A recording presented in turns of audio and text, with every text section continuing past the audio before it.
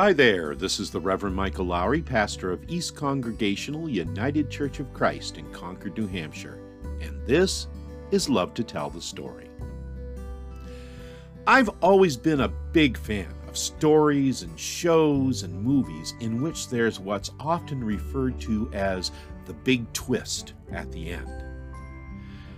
I think that's one reason that I love to tell the stories that Jesus told. Because in a whole lot of the parables that he shared, the end of the story is not what we're expecting at all. But it's always everything we need to hear. Such is the case with Jesus' parable of the 10 bridesmaids, found in Matthew chapter 25, verses 1 through 13. It's the subject of today's message, which is entitled, The Time to Be Ready.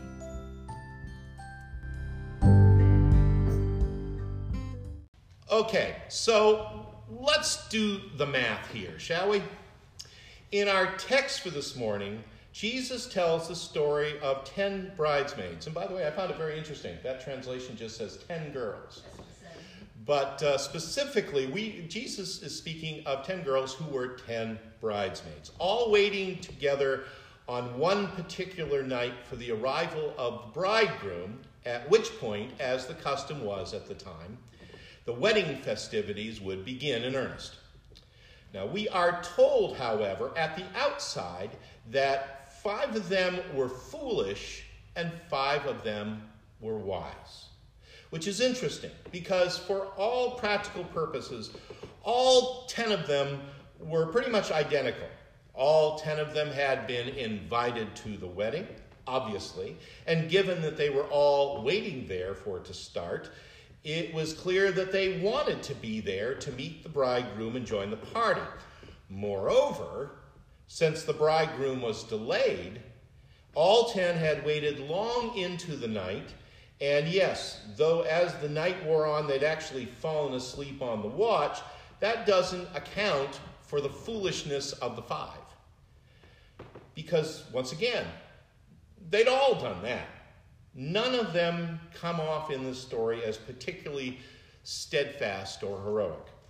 Now, as we hear this story, what separates the foolish from the wise in this parable seems to come down to lamp oil, or more specifically, the lack thereof. Understand, it's not like these 5 foolish ones didn't have the oil to begin with, because they did. It's just that when the big moment arrived, they'd realized that they were running out and had to go looking for more oil to keep their lamps burning. Never mind that the 5 wise ones likely had more than enough to share because they'd brought extra. No, these others have to go off looking for whatever dealer might be willing to sell them some oil at that hour of the night, essentially to open up the shop to help them out in a pinch. They had to go looking. And so as a result, these 5 bridesmaids end up missing the bridegroom's arrival. And worst of all, now that the party's on in full swing, they are uninvited to the wedding and quite literally locked out of the festivities. The bridegroom, we're told, actually hears their pleas to come in, and he claims that he doesn't even know them. Which, quite honestly, friends, when I hear this story, it all kind of comes off as rather harsh and unyielding. Downright rude, even kind of mean if you think about it. I mean, all this for just getting an extra flask of oil? Come on. Let me tell you, friends, I have officiated at a great many weddings over the year. And this is not to mention the fact that when I was a younger man, I used to play music at wedding receptions, countless wedding receptions. And trust me here when I tell you that where the bridal party is concerned, and the groom's party for that matter, there are a whole lot worse offenses than not having enough oil for your lamps. Nonetheless, as Jesus' parable comes to a close, we are left with an image of 5 bridesmaids all alone, out in the cold, forgotten and excluded from the celebration that's going on inside. And to all of this, Jesus concludes the story by saying, "Keep awake, therefore, for you know neither the day nor the hour." And this is where things really get troubling. Because if we are to understand, friends, that the kingdom of God will be like this, that its coming is to be likened to that of the bridegroom to his wedding, and if that ultimately there may well be some who are excluded from that celebration, then what does that say about Jesus? This gets complicated even further by the fact that most biblical scholars consider this parable as Jesus' way of saying, and by extension, Matthew's reminder to the early church who were actively waiting for the kingdom of heaven to arrive, that while the kingdom might not come immediately, it is coming. It will come. And that there will be consequences for those who are not prepared when it does. Hence, what is literally and spiritually a very dark ending for what started as a story of celebration. That Jesus would even tell a story like this is kind of troubling, isn't it? After all, this isn't exactly the kind, forgiving, welcoming Savior that we all have come to know and love. Be honest with me, weren't you expecting a different kind of ending? Really, we'd expect this story to end with the doors of the wedding hall bursting open, the 5 remaining bridesmaids, despite their foolishness, to be welcomed in with open arms. Everybody comes into the party, everybody celebrates, all is well and all is good. That's the kingdom of God. That's the way we want to hear it.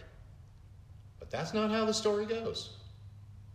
To quote Matthew Skinner, if the question asked by this parable is, what does the Christian life consist of, or what does God expect from us in anticipation of the kingdom's coming, then Jesus' answer, according to Matthew's gospel, is this. It is wait. Wait faithfully, together, or else. Or as another commentator on this passage has noted, this passage doesn't feel at all like the good news of the gospel, but there it is. So the question is, as so often is the question in these parables, what are we supposed to do with this? Clearly, this is a story about our own spiritual readiness, and how, where the kingdom of God is concerned, the time to be ready is right now. It's a parable in which Jesus is calling his disciples to vigilance. It's a call to wrap our lives more securely in the faith that we profess, to be constantly aware and open to God's dramatic future as it unfolds. But the problem is that just like what happened to those 5 foolish bridesmaids, stuff happens to us. Life happens to us. Life in all of its many concerns intervene, and we find ourselves pulled in other directions, and before long, all too easily, we find ourselves becoming distracted and totally unprepared for what God is doing. I love what M. Eugene Boring, a Bright Divinity School, has written about this. He wrote that living the life of the kingdom can be done relatively easy for short periods of time. But, he goes on, when the kingdom is delayed, that's when the problems arise. Being a peacemaker for a day is not as demanding as being a peacemaker year after year. Being merciful for an evening, it can be a pleasant experience. But having to be merciful for a lifetime, that requires true spiritual preparedness. In other words, to be vigilant can be hard. For us to truly live the Christian life for the long haul, to be faithful day in and day out, imitating Christ and keeping his values until his promised return, is at best a challenge for us. But as Jesus reminds us, it's a crucial one for us. Ultimately, it ends up being less about whether or not we have that extra flask of oil on hand than it does being about how that oil is burned. Remember, when we're singing, "Give me oil in my lamp," the point is to keep on burning till the break of day. It's about the light that is created in the burning. Actually, that's the failure of the 5 bridesmaids, the 5 girls. Remember that the whole reason those 10 bridesmaids were there in the first place was so that when the bridegroom finally did arrive, they could welcome the bride and groom with the kind of joy that befits the celebration. Their job was to be heralds of unbelievably good news. That was their first job, their only job, their primary task. However, when the crucial moment arrived, they'd abandoned their post and they'd failed at their task. All because they'd gone to run and look for more lamp oil. Turns out that the oil was only a means to an end. One tool, one way for the bridesmaids to stay ready and to keep on task. So at the end of the day, or the end of the night in this case, the foolishness of the 5 was revealed not by the lack of extra oil so much as by their failure to be ready to embrace and to communicate the joy of the bridegroom's coming. This is the kind of failure that Jesus was warning against. And friends, make no mistake, it's a concern for you and for me as well. For you see, we are the people in this particular generation who are continuing to keep vigil for the coming of God's kingdom in all its fullness and its glory. We are the ones that Jesus has called to wait and to watch together. We are the ones who need to be ready. We are the ones who need to be ready to embrace and communicate the joy of our faith. I mean, after all, friends, it's one thing for us to profess to be and to act as though we are religious. But it's quite another to be the kind of person, the kind of believer who truly radiates the joy of what it is we believe. The joy of knowing Jesus Christ, the joy of his victory over sin and death, the joy of his presence and his peace and his counsel in every situation we face in this life. The joy of knowing in our heart of hearts not only that God is still speaking, but that in Christ he is coming again. The question for each and every one of us, friends, is whether or not our lives and our living radiates that kind of joy. For this truly is the joy of the kingdom's coming. So yes, this parable is a good reminder to keep things going, to make sure we have plenty of lamp oil on hand as we're waiting for the kingdom of come. But I would say to you today that the point really is how we keep those lamps burning. The importance of our keeping our hearts full of expectation so that we will hear the call of Christ and be ready and able to respond whenever it comes. It's about letting things like justice and mercy and compassion regularly flow from our lives to the lives of others. It's about being ready to bear the burdens and carry the grief of those around us so that they will be open to receiving the unending hope and strength of God in their darkest hours. It's about love. Love, honestly and truly, being the answer to the multitude of questions and conflicts we face in this world. And it's about being prepared for every opportunity in God's world to do his work in the places where we dwell and among the people with whom we share this life. It's carpe diem. Seize the day on a massive, lifelong scale. Always for the sake of Jesus Christ, crucified and risen. And it's our first and primary job, yours and mine as his disciples. You know, we don't generally do catechisms in our congregational UCC tradition.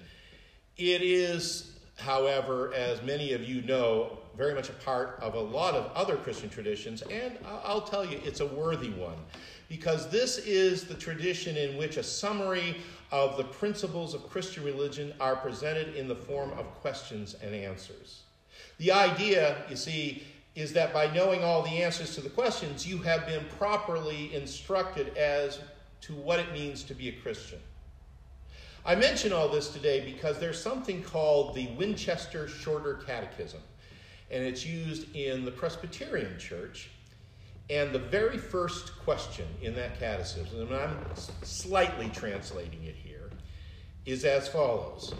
What is the chief goal of humanity? What is our chief purpose? That's quite a first question. And the answer to that first question is this. It is to glorify God and enjoy him forever. You know, I like that. To glorify God and to enjoy him forever.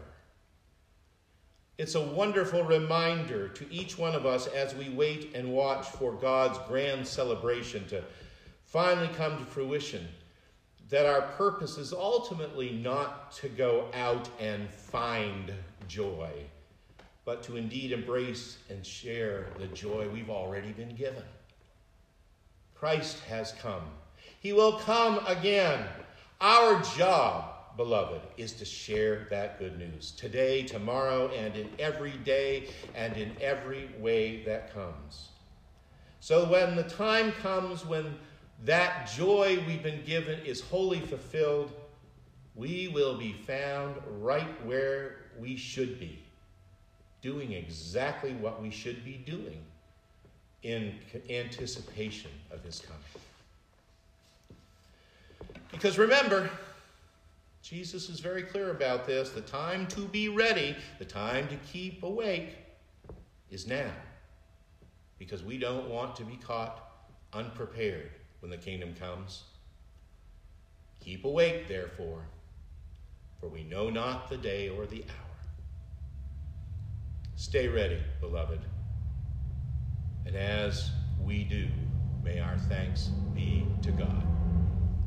Amen and amen.